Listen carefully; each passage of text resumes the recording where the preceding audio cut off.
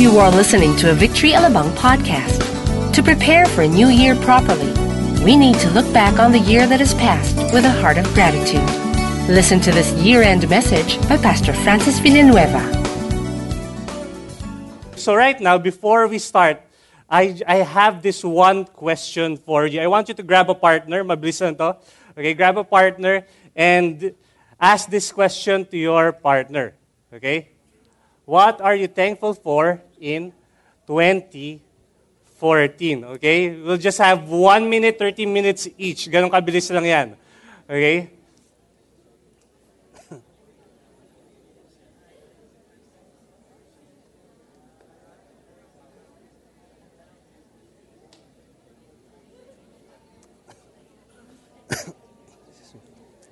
Okay, let the other person share his answer or her answer.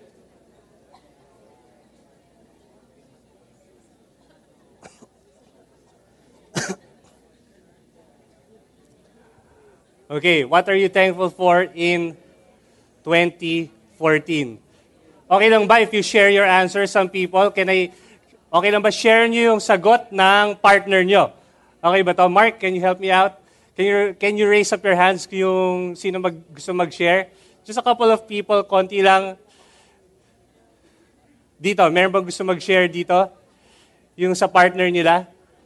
Or wala kayong thankful for 2014? Sige, you are in the right place to preach the message. Come on, share your partner's answer. Or kung ayaw nyo, nahiya kayo, share yung answer ng partner nyo, yung answer nyo na lang. Okay? Sige, kayo po. Sige, dyan na lang, okay lang. What are you thankful for 2014?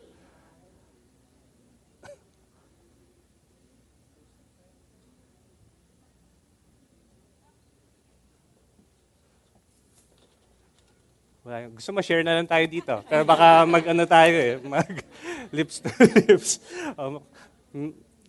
Yan, okay. Good evening, everyone. Kasi this year, nag-join kami dito sa church and all of us, the four of us here, we're very thankful for 2014 being in this church and enjoying the fellowship that we have. It was so fast also for us to be connected with almost everybody, most especially the pastors dito sa church. So it's something that, it's money cannot buy, I guess, or any amount of happiness, or it's really a gift, and we're so thankful for that. Okay, can you give them a hand? Grabe. How many of you here, first time nyo this year, I mean, this was your first year here in church? Meron ba? Like them? Sige, so yung iba, 2013, I'm assuming to 14, ganyan. Okay? Great. One more, last one. Who wants to share? Ganun lang kabilis. Okay? Something that you are thankful for this year. There, Mark.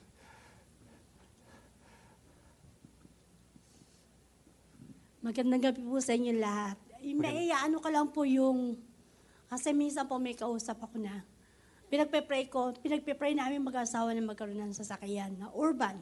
Pero ang sagot sa akin, paano kayo magkakaroon? Hindi naman regular yung trabaho ng mister mo. Sabi ko, basta alam ko magkakaroon kami ng sasakyan. Si Lord na bahala.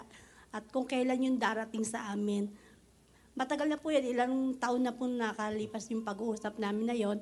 Pero po ngayong 2014, dumating po yung sasakyan na bagong-bago. Wow! Kaya po glory to God, glory to Jesus talaga. Hindi namin kayang bilhin yon, pero si Lord ang gumawa ko. Sino ang ginamit niya. Come on. That's great. Sa Lord ang papuri, pasalamat. Thank you. You know what? The reason why I asked you, this has been a tradition for our particularly in our victory group. Okay, this is my victory group. It's composed of graduating students and those who just graduated. Okay, yung mga nagsimulang magtrabaho. And ever since, siguro we've been doing this for the past 3 years already. That every Christmas, hindi naman yung Christmas day, but every December, we're going to find a date, we're going to go somewhere, and we're going to hang out and talk about, we have this top 10 in 2014. Ganyan, top 10 in 20, top 7 in 20. Ganyan, depende. Last time, iniklian lang namin kasi we were so many, at saka baka mamaya, hindi na ako pauwi ng asawa ko sa sobrang tagal ko sa labas. So we just gave out the things that we shared.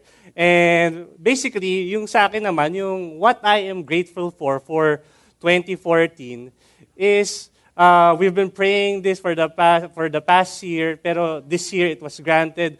Okay, we started to have a baby. Okay, that's my wife. Her name is Belle. Okay, and the little girl, her name is Hope Clay. Okay, and we're so blessed. She was born October 3, and right now, kung titignan niyo yung itsura niya ngayon, parang for me, parang grabe, lumalaki ka na. Compared to sa first time na nahawakan ka namin, first time that we saw you, you were in the hospital. And it was just this is just a great blessing for us from God as well. And I realized na, kasi, she got pregnant. We started to know that she was pregnant last January, a few weeks after the prayer and fasting. So this year was really a very, very short year for us. Parang bilis lang nung panahon. Kasi every month, every week, kumbaga we were counting the weeks, we were going to the hospital, and it's just a great thing na magkaroon kami ng baby. It's such a blessing for us. And how many of you believe that it's really easy for us to thank God when everything is going okay? Di ba? When we start to receive the blessings, pag nakukuha natin yung bonus natin, kapag maraming pagkain sa table, di ba? Kapag Noche Buena, kapag nakikita mo yung mga relatives mo, reunion kayo, masaya kayong lahat, it's easy to thank God for everything. It's easy to be in gratitude. It's easy to be appreciative. Tama ba? Especially if you get that gadget that you like. It's easy. But what if there are times that things are not going well sa buhay natin? Probably some of you said that, yes, this has been a great year. But probably some of you are thinking na, yes, it has been a great year, pero parang hindi ganun ka-great kasi something happened in this year na compared sa ibang taon, hindi naman ganun ka-okay. Probably some of you are saying this year hasn't been that great because a loved one had passed away. This year isn't really great because nalay off ako sa trabaho. This year isn't really that great because yes, I graduated, pero still, wala pa rin ako mahanap na trabaho hanggang ngayon. Probably some of us can feel that way. Or probably, in the past, that's how we think. Na yes, it's easy to thank God when things are going right, but it's hard to thank God when things are not going our way. But what if I share to you? What if we can find in the Word of God a truth, katotohanan, that will make us be thankful, that will make us be filled with gratitude, even if things are not going our way.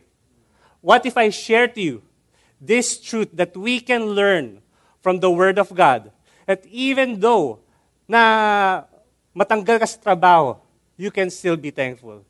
What if you are this person who is already engaged, okay? Meron ka, kumbaga, in a few months, ikakasal na kayo. Pero may nangyari, and you broke up. Pero you still can be thankful because of this truth that I am going to share. What if things are not going your way? What if kung yung nakuha mong regalo ay mug na naman? You can still be thankful because of this truth. What if you hold into this truth, alam mong, God, thank you. You can say that with all honesty. Lord, salamat.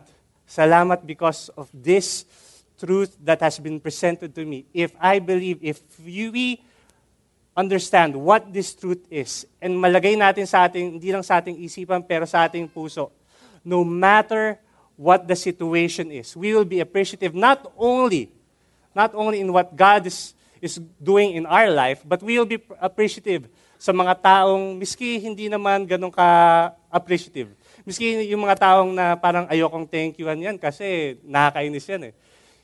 When we know this truth, we will have that attitude of gratitude. So this is my question. Are you ready to know that truth? Are you ready to know what that truth is? That will liberate us from comparing each other na bakit siya ganon? Bakit ako ganito? Lord, naman, please. Di ba? This truth will set us free from the frustrations of comparing ourselves to each other, of being thankful of what we have, and not looking at other else, because this truth is the one that is going to set us free and know how God loves us. But before we go to that truth, we are going to dive into the Word of God and learn from one of the stories in the Bible of how Jesus healed, how Jesus made or performed this miracle healing 10 lepers. Okay, are you ready for the Word of God? Okay, before we start, let's bow our heads. Lord, we just want to thank you, Lord God, for this time. Lord, we invite you in this place. We acknowledge that every person who stands up in here, who preaches your word, is just a mouthpiece, Lord God, of your word.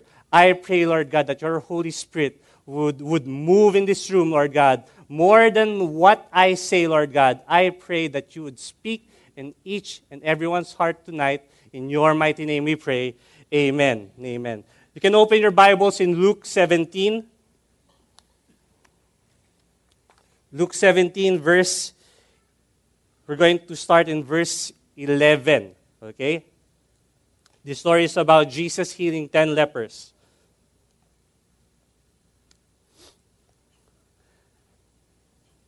Luke 17, verse 11. So what we're going to do is we're going to, kumbaga, as we go along in the story of these 10 lepers, I'm going to share to you some of the observations I have before we go to that truth that I am talking to you about. I'm telling you, okay, or I'm going to share to you later. Luke 17, verse 11, okay, to 12. Sabi dito, on the way to Jerusalem, he was passing along between Samaria and Galilee. And he entered a village. He was met by 10 lepers who stood at a distance. So here was Jesus, and he was traveling with his disciples. Then at the border of Samaria and Galilee, there were 10 lepers who met Jesus. The Bible says that they stood at a distance. Okay, the reason why they were at a distance because they are lepers nga. Let's understand, ano ba yung situation ng lepers na to? For us to know kung gaano ka grabe yung nagawa ni Jesus para dito sa mga lepers na to, we have to understand their situation. First is, these lepers were in pain and suffering. Okay? They were in pain and suffering. Bakit sila in pain and suffering? First of all, they have this incurable disease called, which we all know, leprosy. It's very contagious. Itong leprosy, if you see in the internet, when I was researching in the internet, grabe yung itsura nito. Okay? Kaya ako hindi na ako nag-post ng picture because it's really gross. This disease, this infection eats your skin away. Kinakain yung balat mo. Usually, lepers, what happens is that yung unang naagnas is yung kamay, ganyan, and it smells. Okay? Mabaho to pag naamoy mo. Tignan mo nga yung katabi mo, amoyin mo. Okay, joke lang. It smells, it's disgusting. It's very contagious. It's more devastating than AIDS, than HIV. Kasi AIDS, HIV, for you to be infected, kailangan may contact, blood transmission, ganon. But here, kumbaga, for example, a person with leprosy would hold this clicker, tapos ikaw, hawakan mo, you could be infected as well. The problem with leprosy, I realized that you will only be able to find out that you have leprosy after a few years. Kaya minsan, hindi nalalaman ng tao kung saan nila nakuha yung leprosy. That's the devastating effect of leprosy. Just by touching it, you can be infected. Okay? It's very painful for those people who have leprosy. Tapos nakikita mo yung mga sores sa katawan. Second, because it is very contagious and it's an incurable disease before, okay, there is no means of income for the lepers as well. Kasi nga, hindi sila pwedeng magtrabaho. Baka mamaya yung office mates nila mahawahan. So, physically it's incurable. Economically, you can't get a job. Okay? Sabi in Leviticus that if you have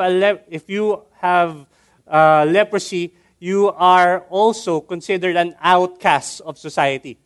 You are kicked out from the community. And for me, this is probably one of the worst thing that can happen to a person who has leprosy. Besides yung kamay na naagnas, imagine if you have been an outcast because you have leprosy. Imagine, Christmas time, you can't spend Christmas with your loved ones. If you are celebrating your birthday, you can never celebrate your birthday with your loved ones. There's no friends, there's no family. If you are a husband or a wife or you have kids, you can't kiss them in the face. You can't kiss them in the cheeks. You can't hold their hands. That's how devastating leprosy is. Hindi mo magagawa yung lahat na yun. You are an outcast. If you have leprosy and people comes near you, you have to shout, unclean, unclean, para malaman ng tao na you have leprosy so that people will stay away from you. They have no chance of going near you. That's how devastating leprosy is. Also, hindi lang yon. During their time, leprosy was considered a curse or it was considered a punishment. It was considered a punishment because of the gravity of the disease, and also they were saying that if you have leprosy, it's because you did something wrong, okay, or you're in sin, or because your ancestors, yung pamilya mo, yung mga tatay mo, were in sin. Kaya ngayon, ikaw yung nagdudusa dyan. And imagine that, outcast ka na nga, ganito na nga yung sitwasyon mo, and people will think, makasalanan yan. That's how they feel, lepers. That's how devastating leprosy can be in the person during that time. It's a punishment. And kung titingnan natin dito in the story, the person who had leprosy, it wasn't really their fault, di ba? Hindi naman nila kasalanan eh. It wasn't their fault. And one of the things I realized is it's not their fault. You know what? There are things in our lives na hindi magandang nangyayari sa buhay natin, but na hindi naman natin kasalanan.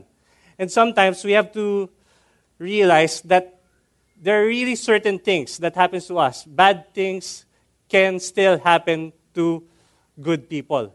Kumbaga, we are not in control of the things that are happening in us.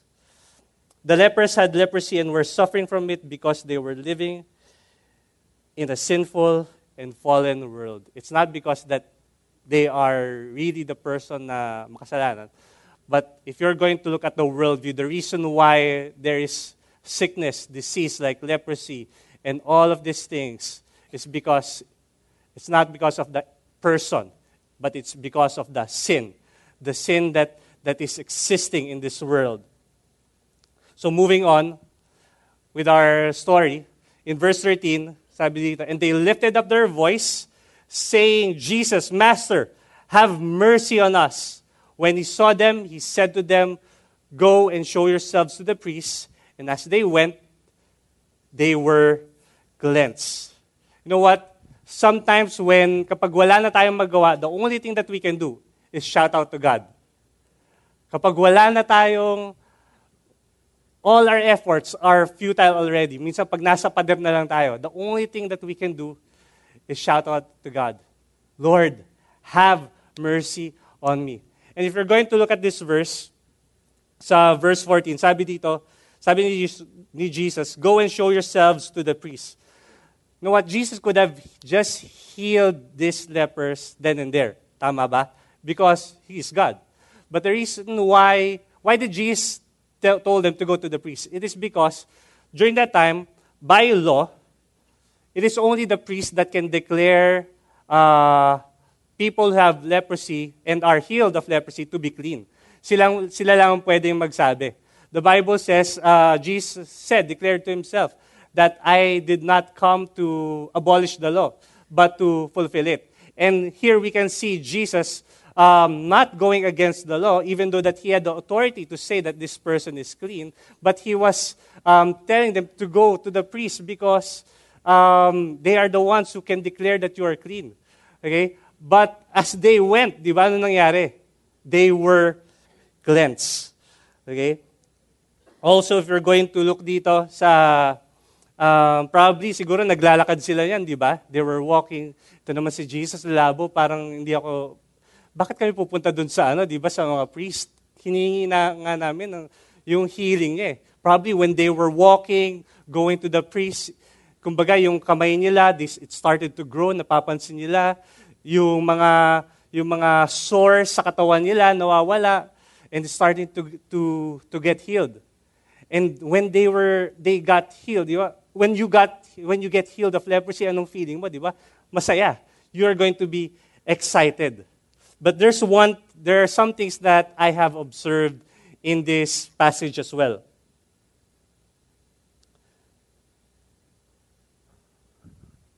When the lepers said, Jesus, have mercy on us, all of them shouted the same thing. All of them had the same prayer. We can also notice dito sa verse na to, that all had the same command. Jesus commanded them, go and show yourselves to the priest. Another thing is that all went. Walang natira, di ba? Lahat sila pumunta dun sa priest. All went. And last is that all were cleansed. All 10 lepers were cleansed. Imagine this. All had the same prayer. All had the same command. All went. And all were cleansed. Okay? All had the same need because they were lepers. All had the same prayer. All had the same command. All went. And all were cleansed. But we're going to find out in the next verse. But why is it only one returned? Why is it that only one returned? Being healed of leprosy, only one returned. Let's read on. In Luke, in verse 15, then one of them, when he saw that he was healed, turned back, praising God with a loud voice, and he fell on his face at Jesus' feet, giving him thanks. Now, he was a Samaritan. Okay? He turned back, praising God. This Samaritan, this person, okay? He worshiped God. You know what? These words, turn back, praising God with a loud voice, okay? And falling in Jesus' feet and giving him thanks. All these words, yung common sa kanila is they are all active words. It's not, those words are not passive. This leper, this one leper who returned, he turned back, he gave praise, he fell down, and he gave thanks. You know what? When it comes to gratitude, when it comes to thankfulness, when you are thankful about something, you just don't thank someone standing up. You just don't thank someone looking at his eyes. When we are thankful about something, we do something about it. Tama ba? That's the reason why we're here.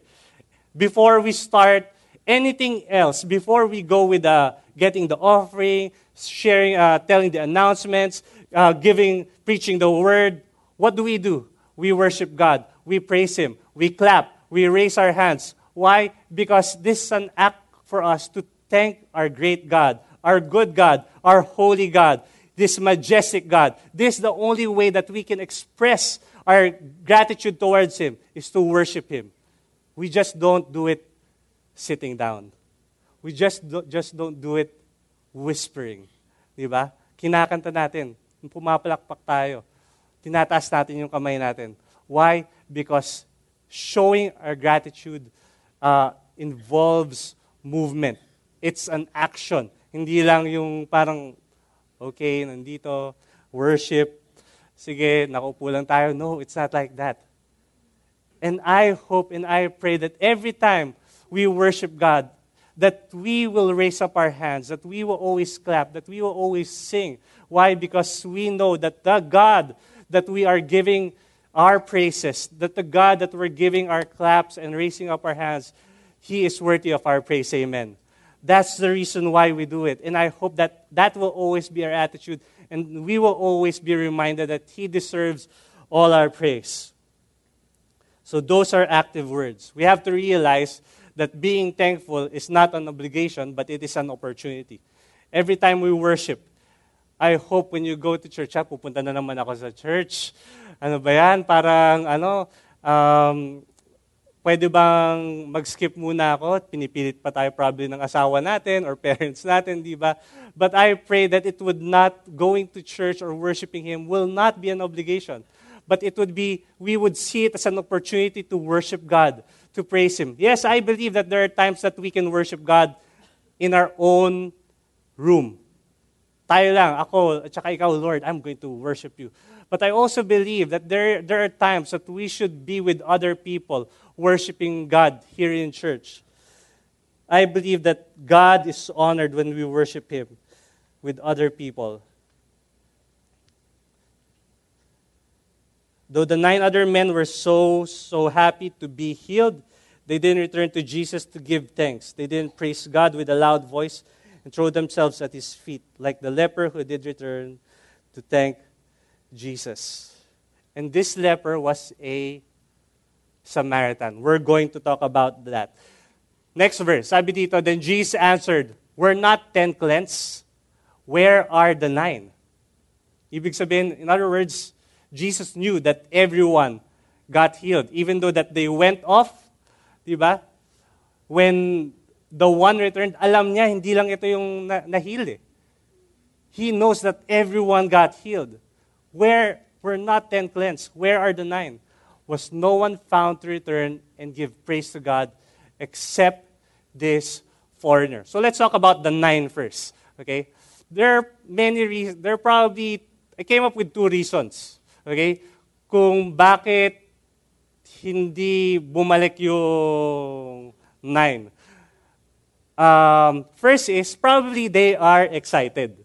Diba? When you are excited to receive a gift, diba, minsan sobrang excited mo, gusto mo munang tignan, paglaruan, diba? In the case of the lepers, imagine this. They were separated from their families a long, long time ago. They can't, like I said earlier, you can't kiss them, you can't touch them, you can't give them a hug, you can't see them. But now that I am healed, pwede ko nang gawin itong mga to. I can go to my family, I can hug them again, I can kiss them, I can touch their hands, I can hang out with my friends, we can play, yung mga nilalaro namin dati, we can play basketball, we can play video games, I can eat with them. Christmas na, I can celebrate Christmas with you. Birthday ko bukas, you can celebrate my birthday with me. Probably they're excited, right? Probably they're excited. Another reason is probably they are entitled. Entitlement is the enemy of gratitude. Entitlement is the enemy of being thankful. Last week, okay, when we were having our victory group, yung hangout namin with my guys, my wife had visitors in the house naman. We had some friends who came from, kumbaga, balikbayan, tapos yun, they were in the house. And kinukwento niya sa akin, merong mga nagkakaroling. Okay? Biglang may nag-caroling. And our house, wala siyang gate eh. Wala siyang gate. So, you can just go there, tapos may screen door lang.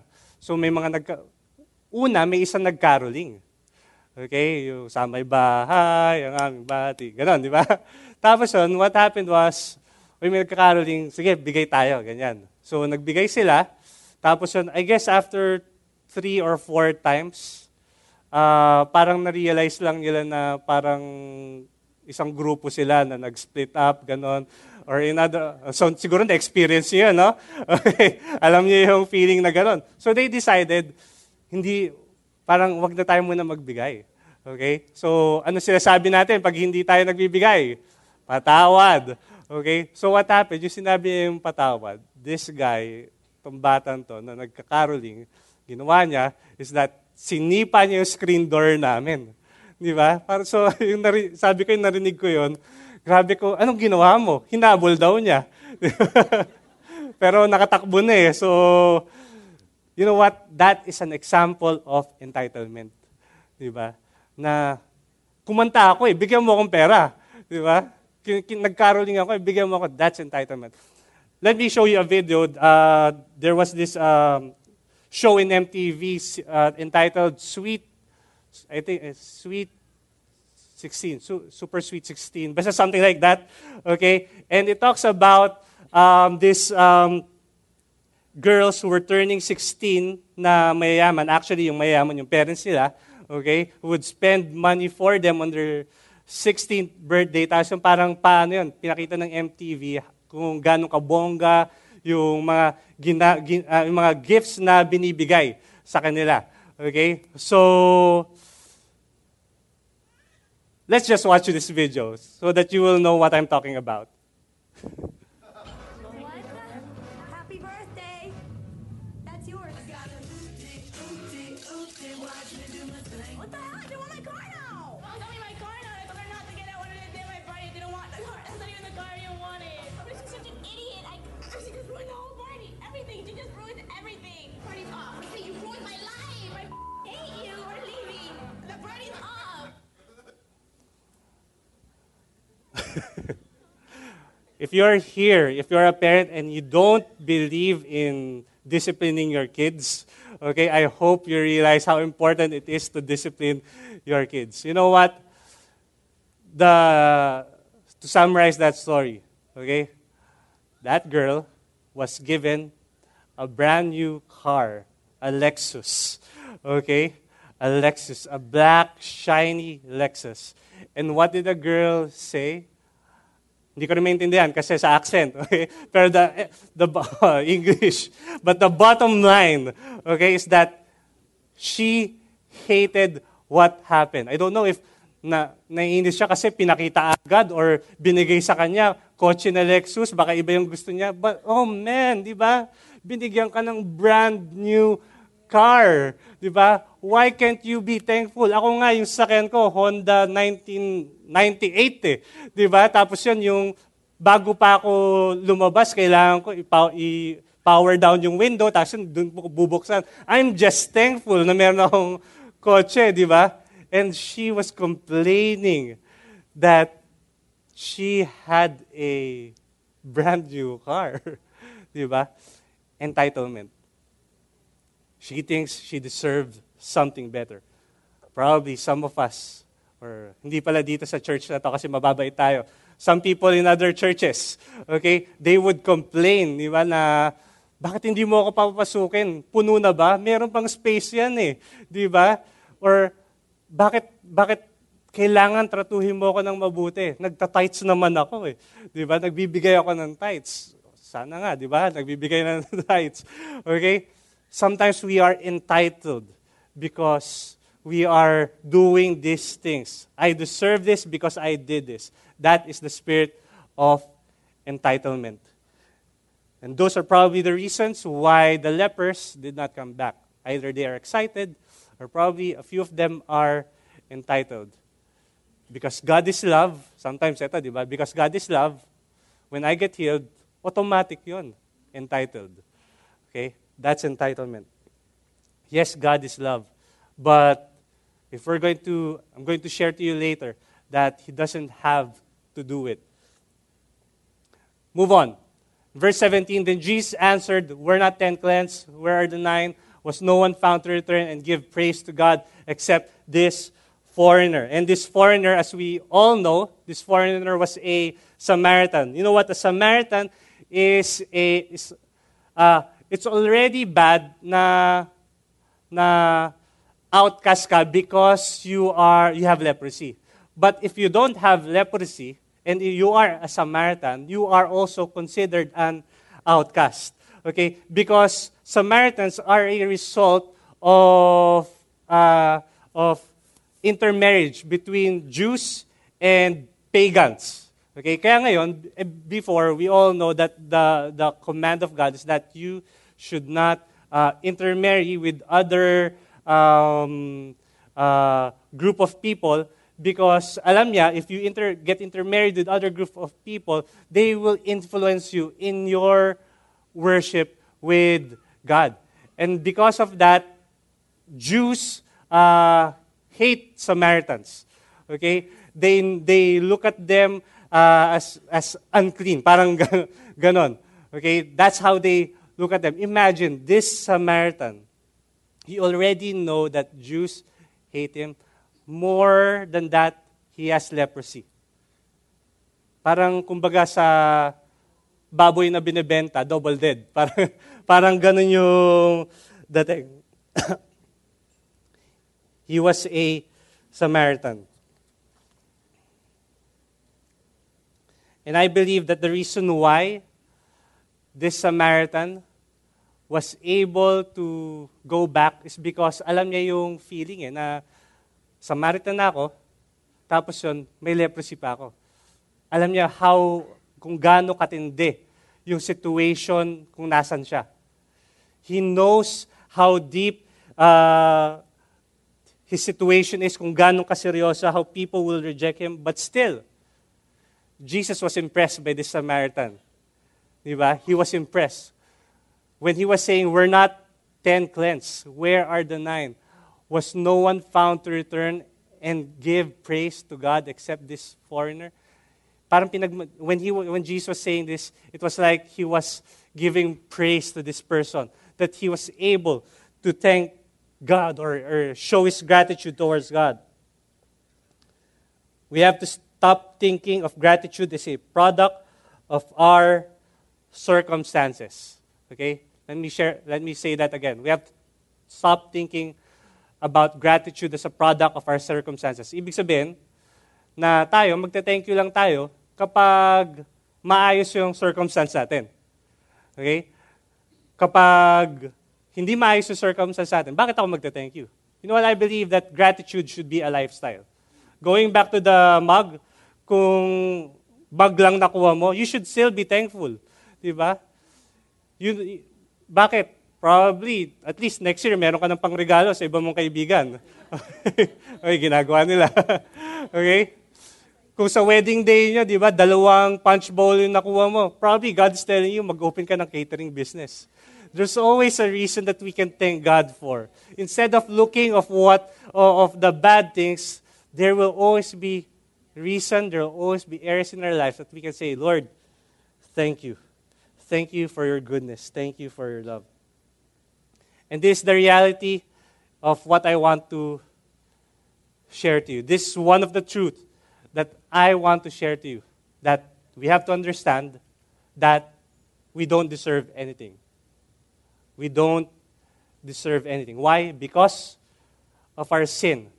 The Samaritan, leprosy, if we're going to look at it in light of the gospel, it's like us as well. Samaritan in leprosy was an outcast. They were unclean. You know what? The reality is, because of our sin, we are an outcast as well. We are unclean. We don't deserve anything. You know what we deserve? There's one thing that we deserve. Can you hold your fist? Hold your fist, everyone. Hold your fist up high.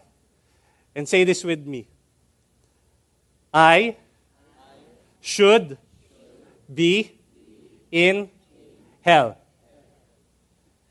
That's what we deserve because of our sin. And if you're here, you're saying, bakit ganun? God is love. Di ba? I should, kumbaga patatawarin niya naman ako eh. Yes, patatawarin ka niya. But the reality is, you should be in hell. We should be in hell because of our sin.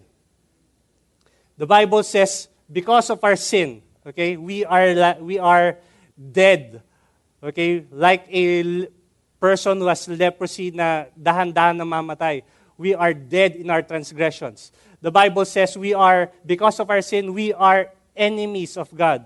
We are envious, we are prideful, we are all the things that we can think of na masama.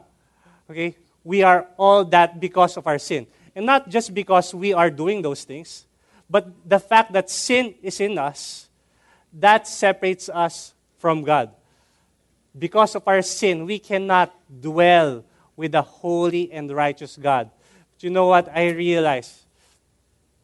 When we know this thing, we would understand na when someone gives us a gift, wow, thank you. Diba? I don't deserve this. Kapag nakakita ka ng regalo, you know what, kapag mayroon nagbigay sa yung regalo na magandang balot, tapos yun expensive, di ba you're so thankful? You're so thankful na, wow, grabe yung oras na ginawa mo para i-wrap to or ipinarap sa gift counter, okay? Or yung presyo na binili mo to, or ito yung pinagpe-pray ko, you appreciate this person. You know what? When we understand this, I don't deserve anything, this is just half of it. For us to be really thankful for God, no matter what the situation is, this is the truth that I want to share to you. That even though things are going bad, even though that I didn't receive the gift that I want, even though yung binigyan ko ng regalo, yung crush ko, tapos yung na-realize ko, meron siyang sinagot na iba, I can still be thankful. This is the truth that I want you to remember. And I believe, miski next year, let's say 2015, preaching on June, preaching is about something else, hindi about thankfulness, and you have a problem. You will still be thankful because of this truth. Okay? So what's this truth? I don't deserve anything. I don't deserve anything. Yet Jesus gave me His everything. The reason why I can be thankful, even though na hindi ko makuha yung gift na gusto ko, is because I already have everything in Him. Even though that yung gift na nakuha ko, hindi ganun kaganda compared to someone na nag-share sa akin na ito yung gift ko, grabe, iPad Air, ako yung gift ko, picture frame, di ba? Even if that is my situation, I can still be thankful. Bakit? The reality is, I don't deserve that iPad. I don't deserve this picture frame as well. Yet Jesus gave me His everything. Even though that my friend has a flat screen TV, brand new, tapos yung TV namin is not really that new, but you know what? I can compare myself because sa totoo lang, I don't deserve that flat screen TV.